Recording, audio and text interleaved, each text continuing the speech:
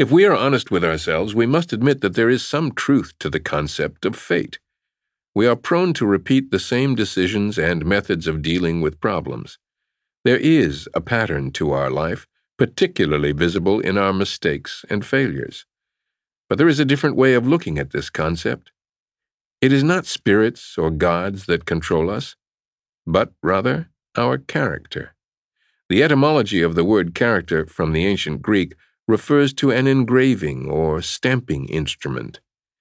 Character, then, is something that is so deeply ingrained or stamped within us that it compels us to act in certain ways beyond our awareness and control. We can conceive of this character as having three essential components, each layered on top of the other, giving this character depth. The earliest and deepest layer comes from genetics, from the particular way our brains are wired, which predisposes us towards certain moods and preferences. This genetic component can make some people prone to depression, for instance. It makes some people introverts and others extroverts. It might even incline some toward becoming especially greedy for attention or privilege or possessions. The psychoanalyst Melanie Klein, who studied infants, believed that the greedy and grasping type of child came into the world predisposed toward this character trait. There might be other genetic factors as well that predispose us toward hostility or anxiety or openness. The second layer, which forms above this, comes from our earliest years and from the particular type of attachments we formed with our mother and caregivers. In these first 3 or 4 years, our brains are especially malleable. We experience emotions much more intensely, creating memory traces that are much deeper than anything that will follow. In this period of life, we are at our most susceptible to the influence of others, and the stamp from these years is profound. John Bowlby, an anthropologist and psychoanalyst, studied patterns of attachment between mothers and children and came up with 4 basic schemas: free, autonomous, dismissing, enmeshed, ambivalent, and disorganized. The free, autonomous stamp comes from mothers who give their children freedom to discover themselves and are continually sensitive to their needs but also protect them. Dismissing mothers are often distant, even sometimes hostile and rejecting. Such children are stamped with a feeling of abandonment and the idea that they must continually fend for themselves. The enmeshed, ambivalent mothers are not consistent with their attention, sometimes suffocating and over-involved, other times retreating because of their own problems or anxieties. They can make their children feel as if they have to take care of the person who should be taking care of them. Disorganized mothers send highly conflicting signals to their children, reflecting their own inner chaos and perhaps early emotional traumas. Nothing their children do is right, and such children can develop powerful emotional problems. There are, of course, many gradations within each type and combinations of them, but in every case the quality of attachment that we had in our earliest years will create deep tendencies within us. In particular, the way we use relationships to handle or modulate our stress. For instance, children of the dismissing parent will tend to avoid any kind of negative emotional situation and to wall themselves off from feelings of dependency. They might find it harder to commit to a relationship or will unconsciously push people away. The children of the enmeshed variety will experience a great deal of anxiety in relationships and will feel many conflicting emotions. They will always be ambivalent toward people, and this will set noticeable patterns in their life in which they pursue people and then unconsciously retreat. In general, from these earliest years, people will display a particular tone to their character: hostile and aggressive, secure and confident, anxious and avoidant, needy and enmeshing. These 2 layers are so deep that we have no real conscious awareness of them and the behavior they compel, unless we expend great effort in examining ourselves. Above this, a 3rd layer will form from our habits and experiences as we get older. Based on the first 2 layers, we will tend to rely on certain strategies for dealing with stress, looking for pleasure, or handling people. These strategies now become habits that are set in our youth. There will be modifications to the particular nature of our character, depending on the people we deal with, friends, teachers, romantic partners, and how they respond to us. But in general, these three layers will establish certain noticeable patterns. We will make a particular decision. This is engraved in our brains neurologically. We are compelled to repeat this because the path is already laid. It becomes a habit, and our character is formed out of these thousands of habits, the earliest ones set well before we could be conscious of them. There is a fourth layer as well. It often is developed in late childhood and adolescence as people become aware of their character flaws. They do what they can to cover them up. If they sense that deep inside they are an anxious, timid type of person, they come to realize that this is not a socially acceptable trait. They learn to disguise it with a front. They compensate by trying to appear outgoing or carefree or even domineering. This makes it all the more difficult for us to determine the nature of their character. Some character traits can be positive and reflect inner strength. For instance, some people have a propensity toward being generous and open, empathetic and resilient under pressure. But these stronger, more flexible qualities often require awareness and practice to truly become habits that can be relied upon. As we get older, life tends to weaken us. Our empathy is harder to hold on to. If we are reflexively generous and open to everyone we meet, we can end up in a lot of trouble. Confidence without self-awareness and control can become grandiosity. Without conscious effort, these strengths will tend to wear down or turn into weaknesses. What this means is that the weakest parts of our character are the ones that create habits and compulsive behavior because they do not require effort or practice to maintain. Finally, we can develop conflicting character traits, perhaps stemming from a difference between our genetic predispositions and our earliest influences, or from parents who stamp in us different values. We might feel both idealistic and materialistic, the two parts fighting within us. The law remains the same. The conflicted character, which is developed in the earliest years, will merely reveal a different kind of pattern, with decisions that tend to reflect a person's ambivalence, or that swing back and forth. As a student of human nature, your task is twofold. First, you must come to understand your own character, examining as best you can the elements in your past that have gone into forming it, and the patterns, mostly negative, that you can see recurring in your life. It is impossible to get rid of this stamp that constitutes your character. It is too deep. But through awareness, you can learn to mitigate or stop certain negative patterns. You can work to transform the negative and weak aspects of your character into actual strengths. You can try to create new habits and patterns that go with them through practice, actively shaping your character and the destiny that goes with it. Second, you must develop your skill in reading the character of the people you deal with. To do so, you must consider character as a primary value when it comes to choosing a person to work for or with, or an intimate partner.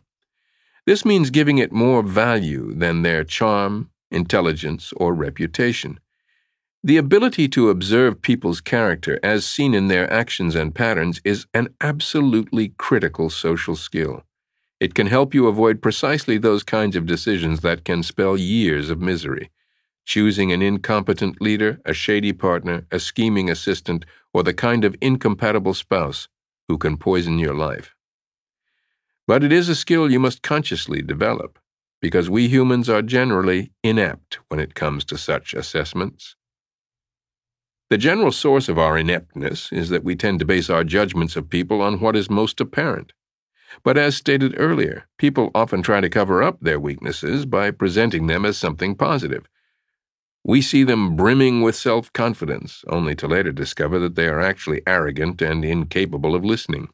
They seem frank and sincere, but over time we realize that they are actually boorish and unable to consider the feelings of others. Or they seem prudent and thoughtful, but eventually we see that they are in fact timid at their core and afraid of the slightest criticism. People can be quite adept at creating these optical illusions, and we fall for them. Similarly, people will charm and flatter us, and blinded by our desire to like them, we fail to look deeper and see the character flaws. Related to this, when we look at people, we often are really seeing only their reputation, the myth that surrounds them, the position they occupy, and not the individual. We come to believe that a person who has success must by nature be generous, intelligent, and good, and that they deserve everything they have gotten. But successful people come in all shapes. Some are good at using others to get where they have gotten, masking their own incompetence. Some are completely manipulative. Successful people have just as many character flaws as anyone else. Also, we tend to believe that someone who adheres to a particular religion or political belief system or moral code must have the character to go with this. But people bring the character they have to the position they occupy or to the religion they practice. A person can be a progressive liberal or a loving Christian and still be an intolerant tyrant at heart. The first step, then, in studying character is to be aware of these illusions and facades and to train ourselves to look through them. We must scrutinize everybody for signs of their character, no matter the appearance they present or the position they occupy. With this firmly in mind, we can then work on several key components to the skill, recognizing certain signs that people emit in certain situations and that clearly reveal their character, understanding some general categories that people fit into, strong versus weak character, for instance, and finally being aware of certain types of characters that often are the most toxic and should be avoided if possible. Character signs. The most significant indicator of people's character comes through their actions over time. Despite what people say about the lessons they have learned, for example, Howard Hughes, and how they have changed over the years, you will inevitably notice the same actions and decisions repeating in the course of their life. In these decisions, they reveal their character. You must take notice of any salient forms of behavior, disappearing when there is too much stress, not completing an important piece of work, turning suddenly belligerent when challenged, or, conversely, suddenly rising to the occasion when given responsibility. With this fixed in your mind, you do some research into their past. You look at other actions you have observed that fit into this pattern, now in retrospect. You pay close attention to what they do in the present. You see their actions not as isolated incidents, but as parts of a compulsive pattern. If you ignore the pattern, it is your own fault. You must always keep in mind the primary corollary of this law. People never do something just once. They might try to excuse themselves, to say they lost their heads in the moment, but you can be sure they will repeat whatever foolishness they did on another occasion, compelled by their character and habits. In fact, they will often repeat actions when it is completely against their self-interest, revealing the compulsive nature of their weaknesses. Cassius Severus was an infamous lawyer-orator who flourished in the time of the Roman Emperor Augustus. He first gained attention with his fiery speeches that attacked high-ranking Romans for their extravagant lifestyles. He gained a following. His style was bombastic but full of humor that pleased the public. Encouraged by the attention he received, he began to insult other officials, always raising the tone of his attacks. The authorities warned him to stop. The novelty wore off, and the crowds grew thinner, but this only made Severus try harder. Finally, the authorities had had enough. In AD 7, they ordered his books to be burned and him to be banished to the island of Crete. To the dismay of the Roman authorities, on Crete he simply continued his obnoxious campaign, sending copies to Rome of his latest diatribes. They warned him yet again. He not only ignored this, but he began to harangue and insult local Cretan officials, who wanted him put to death.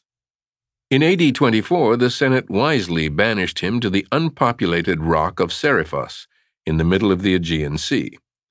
There he would spend the last 8 years of his life, and we can imagine him still concocting more insulting speeches that no one would hear. It is hard for us to believe that people cannot control tendencies that are so self-destructive, and we want to give them the benefit of the doubt, as the Romans did. But we must remember the wise words in the Bible. Like a dog that returns to his vomit is a fool that repeats his folly. You can see eloquent signs of people's character in how they handle everyday affairs. If they are late in finishing simple assignments, they will be late with larger projects. If they become irritated by little inconveniences, they will tend to crumble under larger ones. If they are forgetful on small matters and inattentive to details, they will be so on more important ones. Look at how they treat employees in everyday settings and notice if there are discrepancies between the persona they present and their attitude toward underlings. In 1969, Jeb Magruder came to San Clemente for a job interview in the Nixon administration. The man giving the interview was Bob Haldeman, Chief of Staff. Haldeman was very earnest, completely devoted to the Nixon cause, and impressed Magruder with his honesty, sharpness, and intelligence. But as they left the interview to get in a golf cart for a tour of San Clemente, Haldeman suddenly became frantic. There were no carts available. He railed at those in charge of the carts, and his manner was insulting and harsh. He was almost hysterical. Magruder should have seen this incident as a sign that Haldeman was not what he appeared, that he had control issues and a vicious streak. But charmed by the aura of power at San Clemente and wanting the job, he chose to ignore this, much to his later dismay. In everyday life, people can often do well at disguising their character flaws, but in times of stress or crisis, these flaws can suddenly become very apparent. People under stress lose their normal self-control. They reveal their insecurities about their reputation, their fear of failure, and lack of inner resilience. On the other hand, some people rise to the occasion and reveal strength under fire. There's no way to tell until the heat is on, but you must pay extra attention to such moments. Similarly, how people handle power and responsibility will tell you a lot about them.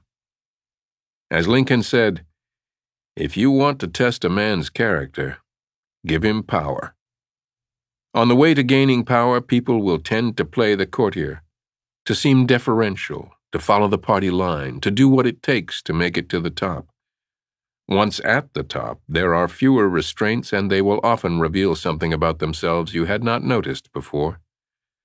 Some people stay true to the values they had before attaining a high position. They remain respectful and empathetic.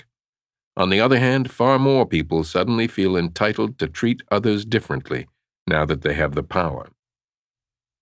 This is what happened to Lyndon Johnson once he attained a position of ultimate security in the Senate as Senate Majority Leader. Tired of the years he had to spend playing the perfect courtier, he now relished the power he had to upset or humiliate those who had crossed him in the past. Now he would go up to such a senator and make a point of talking only to his assistant, or he would get up and leave the floor when a senator he did not like was giving an important speech, making other senators follow him. In general, there are always signs of these character traits in the past if you look closely enough. Johnson had revealed such nasty signs in the earliest parts of his political career. But more important, you need to take notice of what people reveal once they are in power. So often we think that power has changed people, when in fact, it simply reveals more of who they are. People's choice of spouse or partner says a lot about them. Some look for a partner they can dominate and control, perhaps someone younger, less intelligent, or successful. Some choose a partner they can rescue from a bad situation, playing the savior role, another form of control. Yet others look for someone to fill the mommy or daddy role. They want more pampering. These choices are rarely intellectual. They reflect people's earliest years and attachment schemas. They are sometimes surprising, as when people select someone who seems very different and outwardly incompatible. But there is always an internal logic to such choices. For instance, a person has a tremendous fear of being abandoned by the one they love, reflecting anxieties from infancy, and so they select a person who is noticeably inferior in looks or intelligence, knowing that person will cling to them no matter what. Another realm to examine is how people behave in moments away from work. In a game or sport, they might reveal a competitive nature that they cannot turn off. They have a fear of being overtaken in anything, even when they are driving. They must be ahead, out in front. This can be channeled functionally into their work, but in off hours it reveals deep layers of insecurities. Look at how people lose in games. Can they do so graciously? Their body language will say a lot on that front. Do they try whatever they can to circumvent the rules or bend them? Are they looking to escape and relax from work or to assert themselves even in such moments? In general, people can be divided into introverts and extroverts, and this will play a large role in the character they develop. Extroverts are largely governed by external criteria. The question that dominates them is, what do others think of me? They will tend to like what other people like, and the groups they belong to frequently determine the opinions they hold. They are open to suggestion and new ideas, but only if they are popular in the culture or asserted by some authority they respect. Extroverts value external things: good clothes, great meals, concrete enjoyment shared with others. They are in search of new and novel sensations and have a nose for trends. They are not only comfortable with noise and bustle, but actively search it out. If they are bold, they love physical adventure. If they are not so bold, they love creature comforts. In any event, they crave stimulation and attention from others.